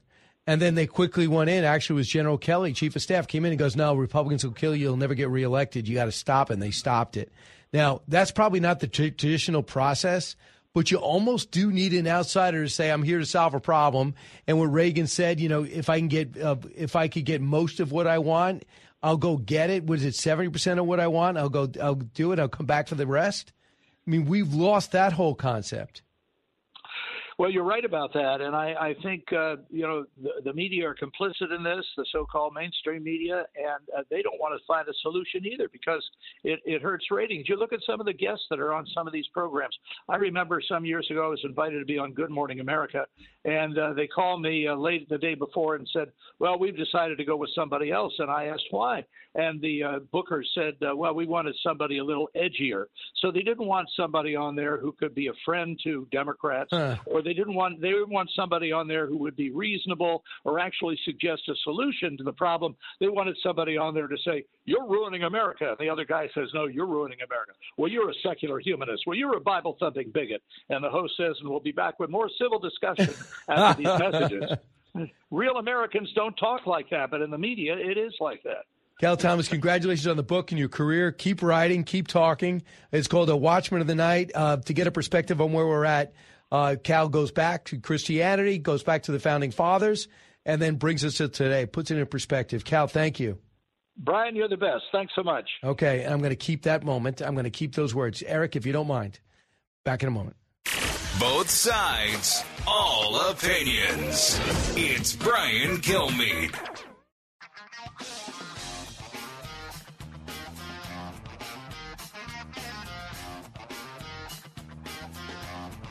The more you listen, the more you'll know. It's Brian Kilmeade. I think the FARA violation is the one violation that the White House does not want to see included, because if you determine that Hunter Biden was an unregistered foreign agent, the question becomes, what was he a foreign agent for? It leads you directly into this influence peddling operation. I've been a critic of influence peddling for 3 decades. I've never seen the like of the Biden family. Influence peddling is the family business for the Bidens. It always has been. The D.C. media tries hard to ignore it, but it's going to be hard to ignore if you have a FARA violation for him serving as an agent for a foreign interest. And the question then is, what is that foreign interest? That's what bothers me. So if people play, it was brought up the other night, and people bring this up. Well, Jared Kushner, after he left serving in the Trump administration, ended up getting some foreign deals. I think one's with Saudi Arabia. Okay. He was investment before. He was investment after. Investor after. They had a chance to see him up close and personal, and they said, I love this guy. They pulled off something called the Abraham Accords. Now Israel has recognized by about 6 Arab states. If the Trump administration had won again, they probably would have finished off the whole Middle East. They got Sudan, too, but it sadly fell apart as this administration just let it fall apart, played no role. I don't know if it was possible or not. So I don't see any comparison. If I want to know what business Jared Kushner's in, he'd show me. Yeah, I heard about the business deal. I read about it in the Washington Post. I saw it. I could text him, and he'd get back to me and goes, yeah, he doesn't have to give me the details. Doesn't mean he sold America down the toilet for Saudi Arabia. No, we knew exactly what was going on. And now that he's alienated Saudi Arabia, how's that working for America? Why did he come into office and say he hated Saudi Arabia right away? Why did he come in and get rid of the Chinese initiative? Why did he say, why was he unable to intimidate or push back Russia to not invade Ukraine? Does it have anything to do with what he knew about the Ukrainian government? Does it have anything to do with his message with the billionaire oligarch from Moscow, the former mayor's wife, who ends up being a billionaire who was not sanctioned after the invasion? The fact that I'm bringing up these questions because a group of politicians had to use their power to subpoena bank records is why people are so suspicious and why the rest of the media isn't curious about where this leads is insane, is incredible. My sense is Democrats will realize Joe Biden's shot. I don't care if he runs against Trump, he's going to lose. The people around him are terrible. His policies are so unpopular, it's scary. I think I'm going to start having the Washington Post and New York Times cover this suddenly, just like they suddenly realized the laptop is real. Remember that? Now we accept it. But when it mattered, they didn't. Brian Kilmeade Show. Go to BrianKilmeade.com. You want to put our history in perspective, get any of my history books I can personalize for Father's Day and Mother's Day. From high atop Fox News headquarters in New York City, always seeking solutions, never sowing division. It's Brian Kilmeade. Hi, everyone. Welcome to the latest moments of the Brian Kilmeade Show. Coming to you from 48th and 6th in Midtown Manhattan, where it is beautiful and sunny. Finally, coming up this hour, we're going to be joined by the prestigious Admiral James Stavridis, the 16th Supreme Allied Commander of NATO, and Jeff Benedict. I'll tell you, I've been watching a lot of the NBA, maybe because the Knicks are good again. The Nets were solid, even though they traded every superstar they had and some they'd even thought about having. Jeff Benedict wrote a great book about LeBron. It's a bestseller already, and the Lakers in the middle of a revival. Warriors just barely held on in the best of 7. They still trail 3-2. We'll talk about the LeBron and why he's not loved and like close to Jordan is, and his son's big pick. We'll talk about that. So let's get to the big three. Now with the stories you need to know, it's Brian's Big Three. Number 3. Will you commit tonight to accepting the results of the 2024 election? Yeah, if I think it's an honest election, absolutely I would. So not committing to accepting the 2024 election results or acknowledging what happened in 2020? Donald Trump going at it with Caitlin Collins, who they just say is going to get a primetime show. To me, it was just a lack of respect all around, from the postgame to the pregame to the postgame to during the game. They don't respect him. Even though he's leading in the polls, could be president again, they just don't respect him. We'll talk about it. Number 2. We are clear-eyed about the challenges we are likely to face in the days and weeks ahead, which have the potential to be very difficult. We expect to see large numbers of encounters at our southern border in the days and weeks after May 11th. Really? You think so? You mean today? Buckling, bursting, breaking. The situation at our border has been so bad as we wave goodbye to Title 42. I can't put it into words. Don't kid yourself. This is a Biden-made disaster. We break it all down and prepare for the worst. Number 1. There doesn't appear to be any clean reason why all this money would be coming from Romania and China and wherever and being passed through these shell companies into the pockets of members of the Biden family. I don't get it either, Britt. Biden family business. Here we go. It's all exposed. 9 Bidens, at least, raking millions through at least 20 separate companies, and we can't name a thing these companies did to earn it. Oh, wait, except perhaps the influence that Joe Biden has after spending 50 years in Congress, 8 years as VP, and now 3 years as president. Let's discuss that, because it's amazing. Everyone thinks it's a non-story. Look at Time Magazine. Look at the New York Times. All the networks avoided it last night. And whether you like it or not, 50 million people, like 10 million to 20 million, watch those still nightly news at 6 o'clock. Not like it used to be because we have so many choices. But nobody picked it up. No one ran with it. But that doesn't mean there's a lot of substance. Now, Senator James Langford told me earlier, an earlier portion of the show, don't worry about it. This is too big. No one can ignore it. It is just beginning. But Comer sat out there and said some pretty stunning things. The Oversight Committee Accountability Committee, during the conference, released this. 20 companies received more than $10 million from foreign nationals, including in China and Romania, while the president was vice president. Don't say it was the 4 years in which he was off. Well, he was vice president. Several of those entities, they're called Iwasco PC, called Hudson West Third, or LLL, LLCC, Robinson Walker, that's Rob Walker, the famed partner of Hunter, Rosemont Seneca, the famous company that he formed in and around when he got the job on Burisma he was not qualified for, while his dad had the Ukrainian portfolio. They all accepted funds from foreign companies, ranging from $5,000 to $3 million. And when it came to paying out, they were paying grandchildren who were still in their teens, not doing a blasted thing. Hey, we could all gift money to people if you're lucky enough to have it. That's not what we're talking about. They're listed as recipients of cash or wired from a company that they're doing business with, and we don't know what assets they bring to the table. How does that not concern you that the president's foreign policy could have been affected? So Ian Sams of the White House, who's their spokesperson on this matter, says the House Oversight Committee, Comer, is loudly and proudly broadcasting a press conference that continues the long pattern of making absurd claims that President Biden has been governing decisions not in the interest of America but of the Chinese party, using baseless claims, personal attacks, and innuendo. Okay. He's used a code name called Celtic.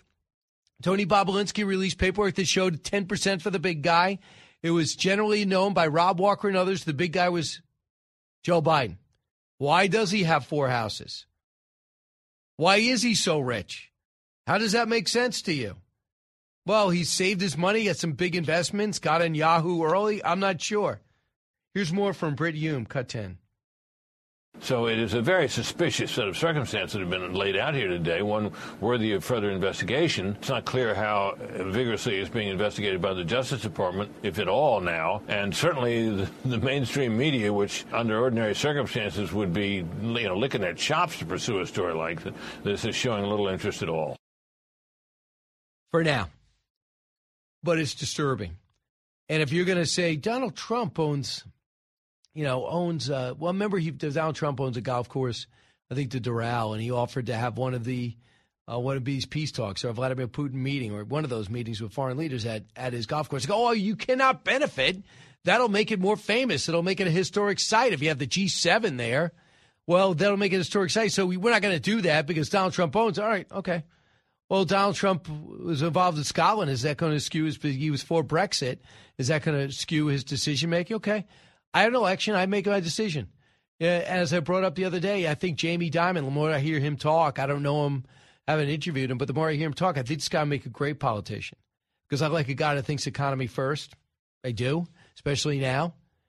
And he has all these world leaders and these contacts, and J.P. Morgan Chase is involved in all these other countries, so he knows a lot of the leaders. And I say, well, you have he's got investments in Sweden. He's got investments in Norway. I mean, they had to pull out their investments in China, and now they're into different companies in the Middle East, or they invested in oil in Saudi Arabia. Okay, I'll make my decision. Just let me know what you're invested in. Let me know who you know, and I'll make my decision. The bottom line is you had to wait for the House to get control in order to find out what Joe Biden is up to, and he's still giving us the Heisman on it. What are you denying? Just come out and say it. Don't lie and say, I know nothing about my son's overseas business dealings. So there was a whistleblower that stood up and came forward and approached Grassley and others and said, listen, I got proof that that Joe Biden's been involved in these corrupt business deals, bribery. I said, okay. It came to them. They don't want to give up his identity. Obviously, it would blow up his life. They said, I suggest you ask the FBI, who I sat down with, for the FD 1023. Now, what does that mean to you or I? Nothing. But what does it mean to the FBI? This. FBI agents, if they can't verify a source but want to take down their opinion and their whistleblowing information, they take down an unverified reporting by a confidential human source documenting information that they do not validate or can't yet establish in credibility or weigh in against other information verified by the FBI. So if the FBI has verified information and a whistleblower comes forward and they can't prove the whistleblower, but they still want the person to come in, they take down a 1023. So they said so Senator Grassley said, listen, FBI, I need it. The FBI on Wednesday missed a noon deadline. They provided a document allegedly linking Biden to cash for access. Grassley said although the FBI failed to provide the document, they offered an accommodation process that indicates the document is real. The whistleblowers come forward with this stunning claim the FBI has a document detailing alleged cash for access, a criminal scheme that the President of the United States is involved with. So these 1025 apparently detail this arrangement. The FBI confirmed to the Daily Mail that it has provided a response to the Republicans on Wednesday, but disputed Grassley's claim that it proves the existence of the special document. They're not doing it. They're stiff-arming him. Chris Wray's ahead of it. They're not supposed to be playing politics. We know if you look at Peter Strzok and Andy McCabe, you know they're playing politics. We got all their text messages. No one's dissuaded of us of it. In fact, they all got, one guy got an NBC deal, the other guy got a CNN deal, so they learned nothing. So I have no idea. The CIA involved in putting the 51 intel experts together, now directly involved, that disputed the authenticity of the Biden laptop, of the Hunter Biden laptop. Now we know that's not true. Soon we're going to learn about the Joe Biden stuff, that it's all true. But how soon? And will it play a role in the election? That's the key. Here's Jonathan Turley, Cut 7. I think the FARA violation is the one violation that the White House does not want to see included, because if you determine that Hunter Biden was an unregistered foreign agent, the question becomes, what was he a foreign agent for? It leads you directly into this influence peddling operation. I've been a critic of influence peddling for 3 decades. I've never seen the like of the Biden family. Influence peddling is the family business for the Bidens. It always has been. The D.C. media tries hard to ignore it, but it's going to be hard to ignore if you have a FARA violation for him serving as an agent for a foreign interest.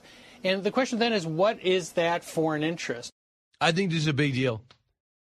I would think it's a big deal, too, if the Trumps had no business interests. They spent their whole lives in politics, and it turns out they're involved in all these countries with all these different business people, one of which really bothers me. It's the Belt and Road program.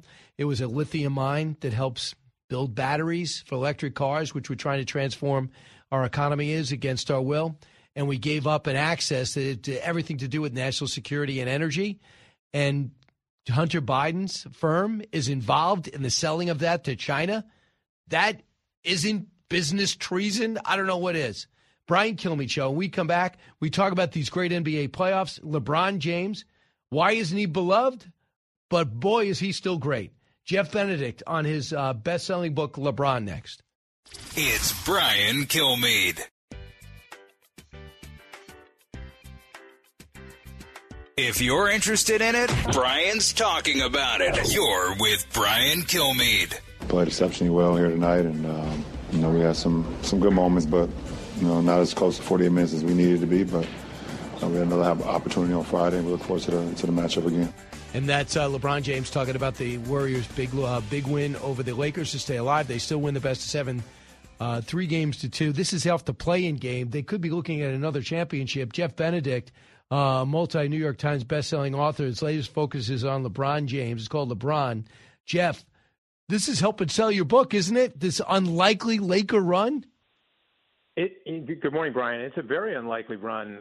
This is a team that, literally just a few weeks before the playoffs, most people thought probably might not even be in the playoffs. Yeah. And their only way into the playoffs was to win a play-in game, which, by the way, they barely won.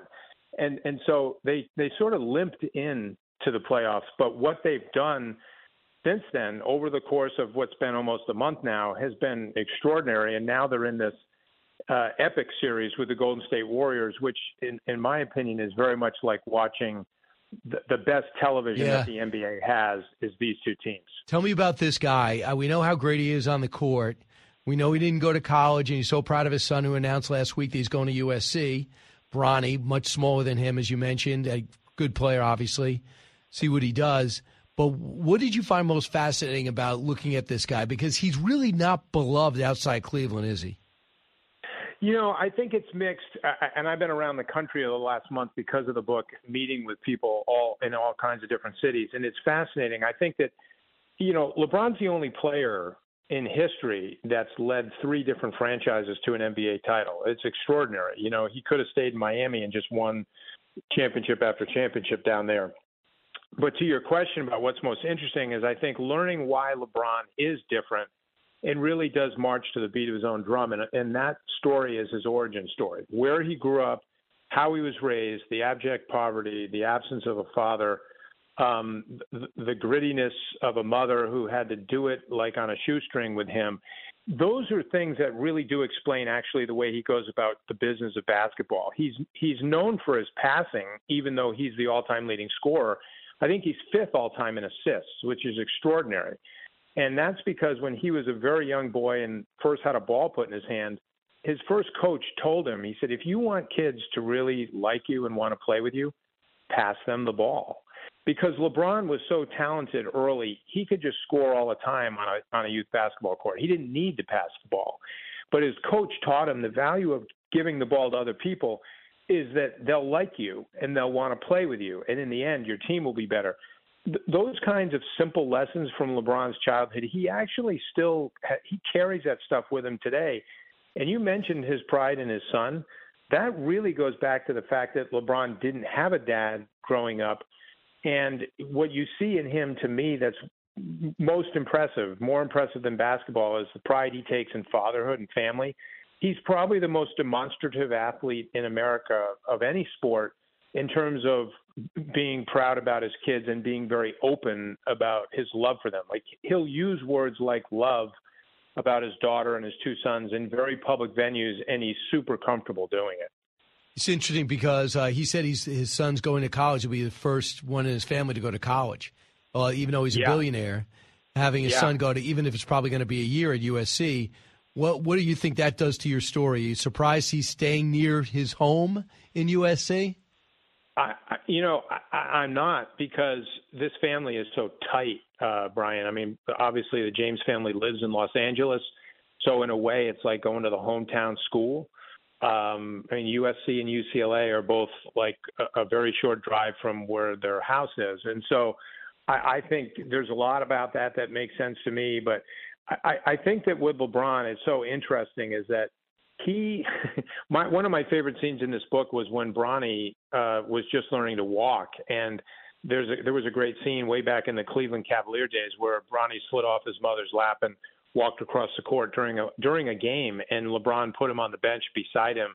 And you could see the other players on the Cavaliers team, like, they weren't just looking at the boy, but they were looking at LeBron looking at his boy. He's been this way with his kids for a long, long time. And I think he's really done a great job mixing family and the business of basketball together. What's his response been to your book? I don't really know what he thinks about the book. I mean, I'd be surprised if he talked about it in a public venue. And I don't think any of the reporters that are covering the playoffs would ask him about it during the playoffs, nor do I think they should. His focus, he's locked in right now on trying to win another title. And but look, people in Los Angeles are reading the book. It's got a tremendous play out there. And if nothing else, I think Laker fans are learning a lot more about the guy they have on their team. There's a lot about his background that they didn't know. Here's LeBron talking about the claim that Steve Kerr's making that the team is flopping all around, and that's what LeBron's been accused of. Cut 34. The conversation in the last 48 hours has been, from the Warriors' standpoint, has been gamesmanship on your team and flopping. Did you feel like that affected anything in terms of the way the game was dealt with tonight on the court? I just know that our coaching staff and us players, we don't work on flopping. That's not even a part of our game. Our game is to attack the paint. We don't mind physical contact. We actually like the contact. We're just not a team that goes out there looking for flopping opportunities. That's just not us. He does have that reputation, right? Brian, I'm sorry for laughing. I can't help it, but I think that LeBron has become so skilled at answering questions like that. Sometimes, if you don't have a sense of humor, you just miss it. But like when he says we don't work on flopping, it's like, how do you not see like what he's doing? I think it's funny. It's just like he didn't take the bait in the first round when the player on the Memphis Grizzlies said he was too old. And I like to poke the bear, which was a mistake. And I think that the thing is, they lost. LeBron's been around too long. Jeff, good luck with your book. LeBron's great. Bestseller already. Jeff Benedict, thanks so much. Admiral James Stavridis next.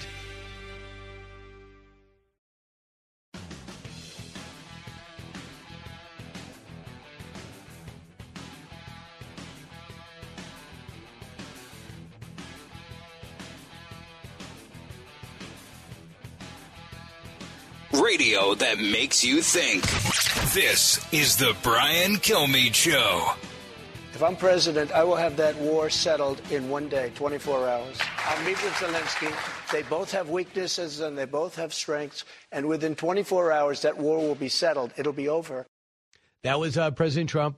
He said that never would have happened if he was president. Everybody knows it. And he said the war would be over in 24 hours. He says he likes Zelensky. He always got along with Putin. Admiral James Stavridis, the 16th Supreme Allied Commander in NATO. Admiral, what is your thoughts about that answer? Most ridiculous answer of the entire town hall, and that's a pretty high bar to get over, frankly. But first of all, that war was going to happen whoever was the president because it's a war of Putin's ego. And all that I have seen would lead me to believe that Putin would have launched that war with or without Donald Trump being in the White House. Secondly, the idea that it would be over in 24 hours is just nonsense. When you look at Zelensky and you look at Putin, they're both completely dug in. And the idea that if President Trump were elected, that would suddenly change that calculus just makes no sense to me. So I just don't see either of those statements making any sense, Brian. Do you think that if we don't leave Afghanistan the way we leave, that there's a different perception, and maybe Vladimir Putin says America's just backing out, they look so weak, they just humiliated themselves? What could happen? I'm going in. I think there's some logic to that. I always say I think there are three reasons that Putin decided to jump when he did. Number one was the massive global distractions that came with COVID. Number two was the withdrawal from Afghanistan. And wherever you are on the political spectrum, I think you ought to be able to say, yep, that was a real debacle. And I think that contributed to it. And then I think number three for Putin was his own sense of his clock ticking, his internal politics. I think those are the three things that came together and caused him to jump. All right, so let's talk about what's happening now. Zelensky seems to have according to Jack Keane, almost the number of tanks he needs. And he just, there's a story in the BBC today saying Zelensky, and it's picked up elsewhere, that he said, we're not ready quite yet to do the surge. We'll be ready soon, but we're not ready yet. Is that a head fake? Could be. We've seen again and again the Ukrainians are very, very good at information warfare. For example, about 6 months ago, they head faked that they were going to go south, and in fact, they went north. I think that could be a timing head fake designed to make the Russians feel as though, hey, we still have a few more weeks here. But I'll tell you, Brian, when I put it all together, I think the Ukrainians are going to go in the next 4 weeks. It just feels that way to me. I think Jack Keane would probably agree with that. And it's a combination of the Western equipment showing up, the training levels rising, the morale factor. All of that's coming together to look like a pretty good spring for the Ukrainians. This is what his quote was. Zelensky described his combat brigades, some of which were trained by NATO countries as being ready, but said the Army still needed some things, including armored vehicles, and were arriving in batches. So tell me what you hear about Bakhmut, which the longest time we heard was gone, and the Russians just about had it. Now we see that it seems the Ukrainians are pushing the Russians. It's quite extraordinary and heartening, and part of what's happening there is the deep, bitter acrimony and division between two wings, if you will, of the Russian military. One, these awful mercenary group led by a man named Prigozhin. This is the Wagner group. These are criminal reprobates, many of them dragged out of prisons. They, the Wagner group, are in a huge fight with the conventional Russian army, and they're squabbling over ammunition, supplies, who gets the next pallet full of bullets. It's really two scorpions in a bottle going at each other. I think that is causing weakness in and around Bakhmut, where those two groups, the Wagner group and the Russian conventional armed forces, are on the same front lines. That's creating seams that I think the Ukrainians are starting to exploit. It's good to see. Well, Vladimir Putin's address, I think their day is May 6th. Is it May 6th, their victory day? 9th, excuse me. It was very scaled down. Many cities did not have any celebration at all. How does that figure into the drone attack on the Capitol? It looked like a remarkably produced 3-camera shoot. So I'm just wondering what you hear about that. What do you look into? Looking for signs. Spoken like a man who does a lot of 3-camera shoots every morning with Fox's friends, Brian. You know this business, and you're right. It looks so staged, so fakey. And I think it was Putin's attempt to try and whip up patriotic fervor. Didn't work. And boy, that parade was pathetic. I mean, broken down old tank leading the way. I thought the most significant thing, by the way, were no aircraft flying overhead. I mean, gosh, we have aircraft flying overhead practically every football game in America, and they can't even muster it up for their one-time annual parade. Pretty pathetic, frankly. I see a lot of cracks in the Russian facade going on, both in Moscow and on the front lines. Yeah, I understand only one tank from the World War II era, and I heard they were refurbishing tanks, getting them out of museums for this war. Exactly. Think about that for a minute. And, now having said that, a tank has capability no matter how old it is. Yep. But I think that the Leopards, the Challenger tanks, and ultimately the American M1A1 tanks are just going to chew those things apart. And I guess we'll see. Now, what the Leopard tank. So, what do you think is going to be most effective in that terrain, and who's got them? I think it's the Leopard, and this is coming from Germany. The Poles use it, the Germans use it, Estonia, Latvia, Lithuania, and they are all providing numbers of these. I think the Ukrainians will end up with several hundred very high-end tanks. The training's coming together. I think the armored personnel carriers are there already. Let's see what happens in the next few weeks. But it's coming together, and it looks to me like it'll be a pretty good spring for the Ukrainians. Admiral James Stavridis is with us now. His latest book, Risk It All, 9 Conflicts and the Crucible of Decision. So, Admiral, I know you don't do politics, but you know how it relates to military alliances, and that's Turkey. I was talking to Enes Kanter, and he obviously is from Turkey. His family's there. He says it's all everyone is talking about in the Middle East. Erdogan is such a cancer in the region, and he keeps on rigging elections. And now it seems like every opposition party has unified back one candidate. Could we have a new leader of Turkey, and what would that mean for us?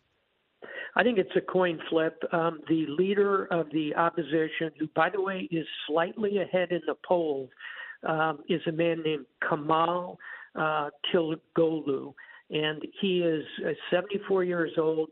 Everybody likes him. He's got a lot of personal kindness and charisma. I think he's got a real shot, first time in 20 years. If he wins, that would be hugely positive for the West. It would help NATO, would get Sweden into the alliance instantly. It would be nothing but good for the alliance in the West if Erdogan lost.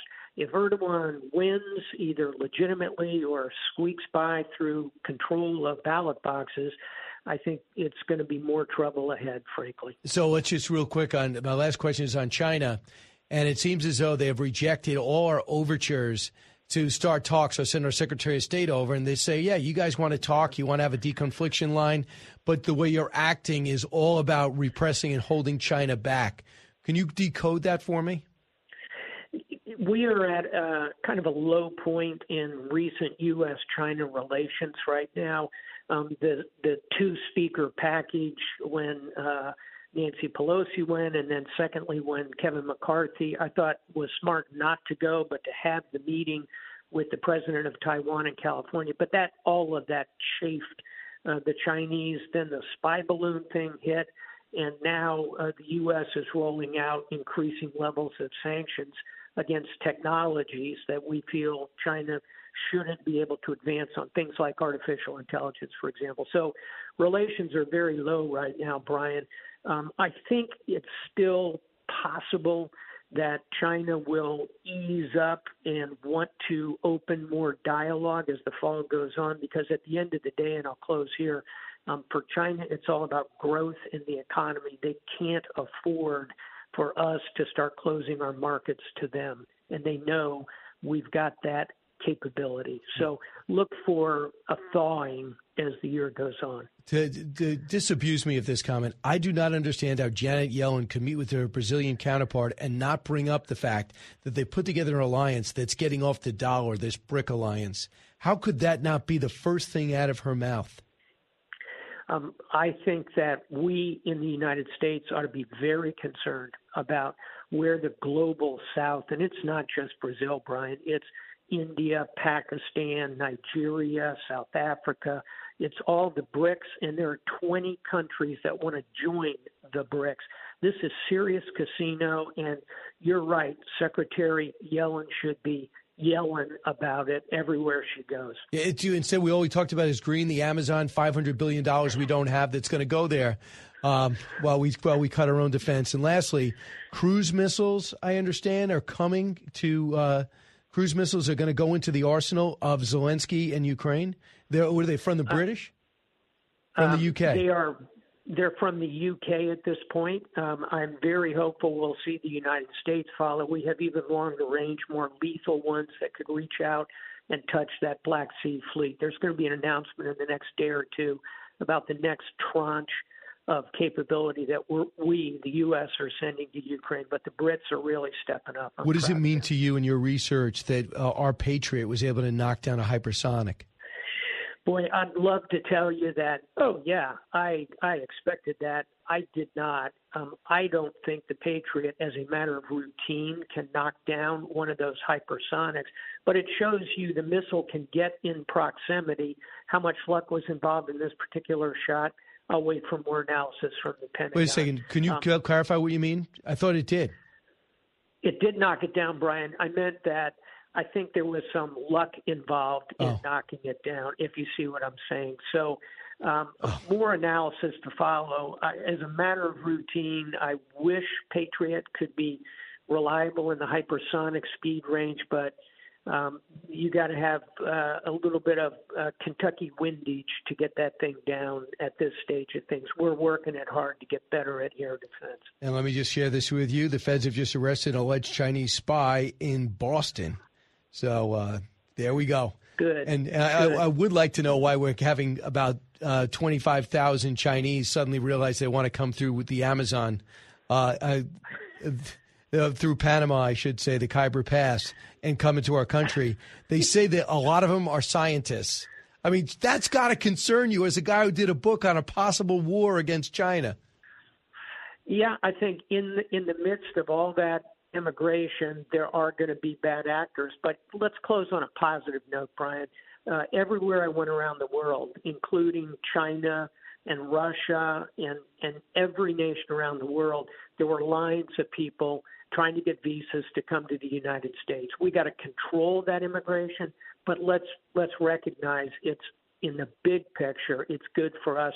Many of those Chinese coming here will be collective scientists. And here's a news flash. No American scientists are trying to get into China. So, I hear you. Listen, I love it.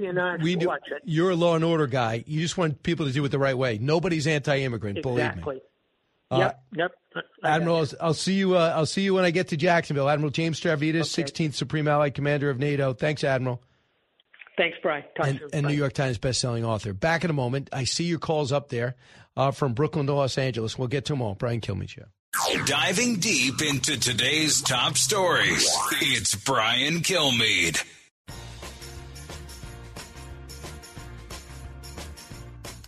Breaking news, unique opinions. Hear it all on the Brian Kilmeade Show.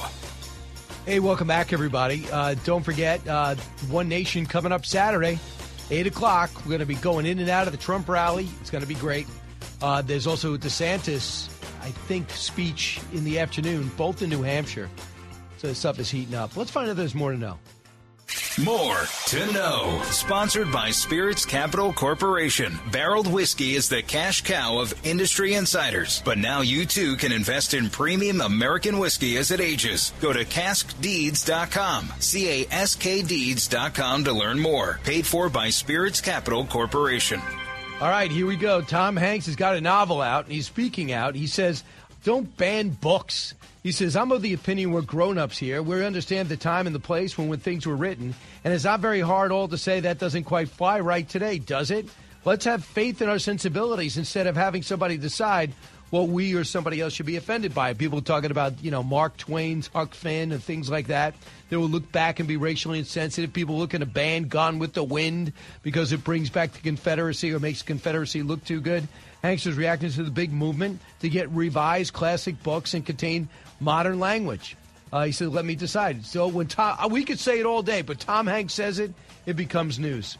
Next, Governor Gavin Newsom declines to back reparation check, says slavery legacy about more than cash. That's a guy that knows he has no cash. The California governor declined to endorse the cash payments of $1.2 million per recipient. Are you kidding? The reparations task force independent findings and recommendations are a milestone. Yeah, it's an important process. Yeah, you put it in place. And now that they came up with a dollar figure, you don't want to honor it. The guy that caught the car.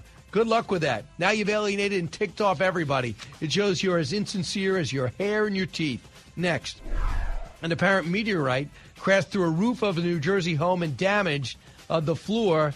Quote, according to the family, it was warm when it hit. According to the police in Hopewell, a metallic object believed to be a meteorite struck the roof of ranch-style home. Isn't that how we got Superman? Didn't he come in on a meteor? Yeah, well, a spaceship that looked like a meteor when it crashed. People thought it was. And when he was around, there was no crime. That's true, unless you have kryptonite, and then you can get away with something. Right, which always turned up. Yes, it's green, red, blue. Right. And where do you get kryptonite? At the store. Oh. Next, Fox News dedicated the London bureau to Pierre Zarosky, who was killed covering the war in Ukraine. That's a great move. All our leadership was there, from Jay Wallace to Pierre's widow, to Michelle Ross Stanton, that's his widow, as well as Suzanne Scott. Pretty great. Next, Joe Rogan fights blanking cult at a new comedy club. He's welcoming comedians. He says the podcast host said during an interview that he's been putting up with comics who aren't afraid to touch third rail of stand-up. So he has his own club. He invited people that have been canceled in the past, Dave Chappelle, Roseanne Barr, to come and perform. A non-judgmental forum. I heard him talk about this on his podcast. It's called Comedy's Mothership. It features comedians who aren't afraid to explore touchy subjects. Quote, when people do risky things, it's my favorite stuff. We don't do it as much as alternative comedy. We do it because that is comedy. And if we can be funny with some stuff then you did not think should be funny, then that's wonderful. That's what he'll explore. It's great to be a multimillionaire. They can make your own club, and no one can cancel you. He already picked up, left California, went to Austin, Texas. Now there's another reason to go to Texas. Thanks so much for listening, everyone. Brian Kilmeade Show. You can always get all my stuff, all my books, including Frederick Douglass and Sam Houston, The Alamo Avengers.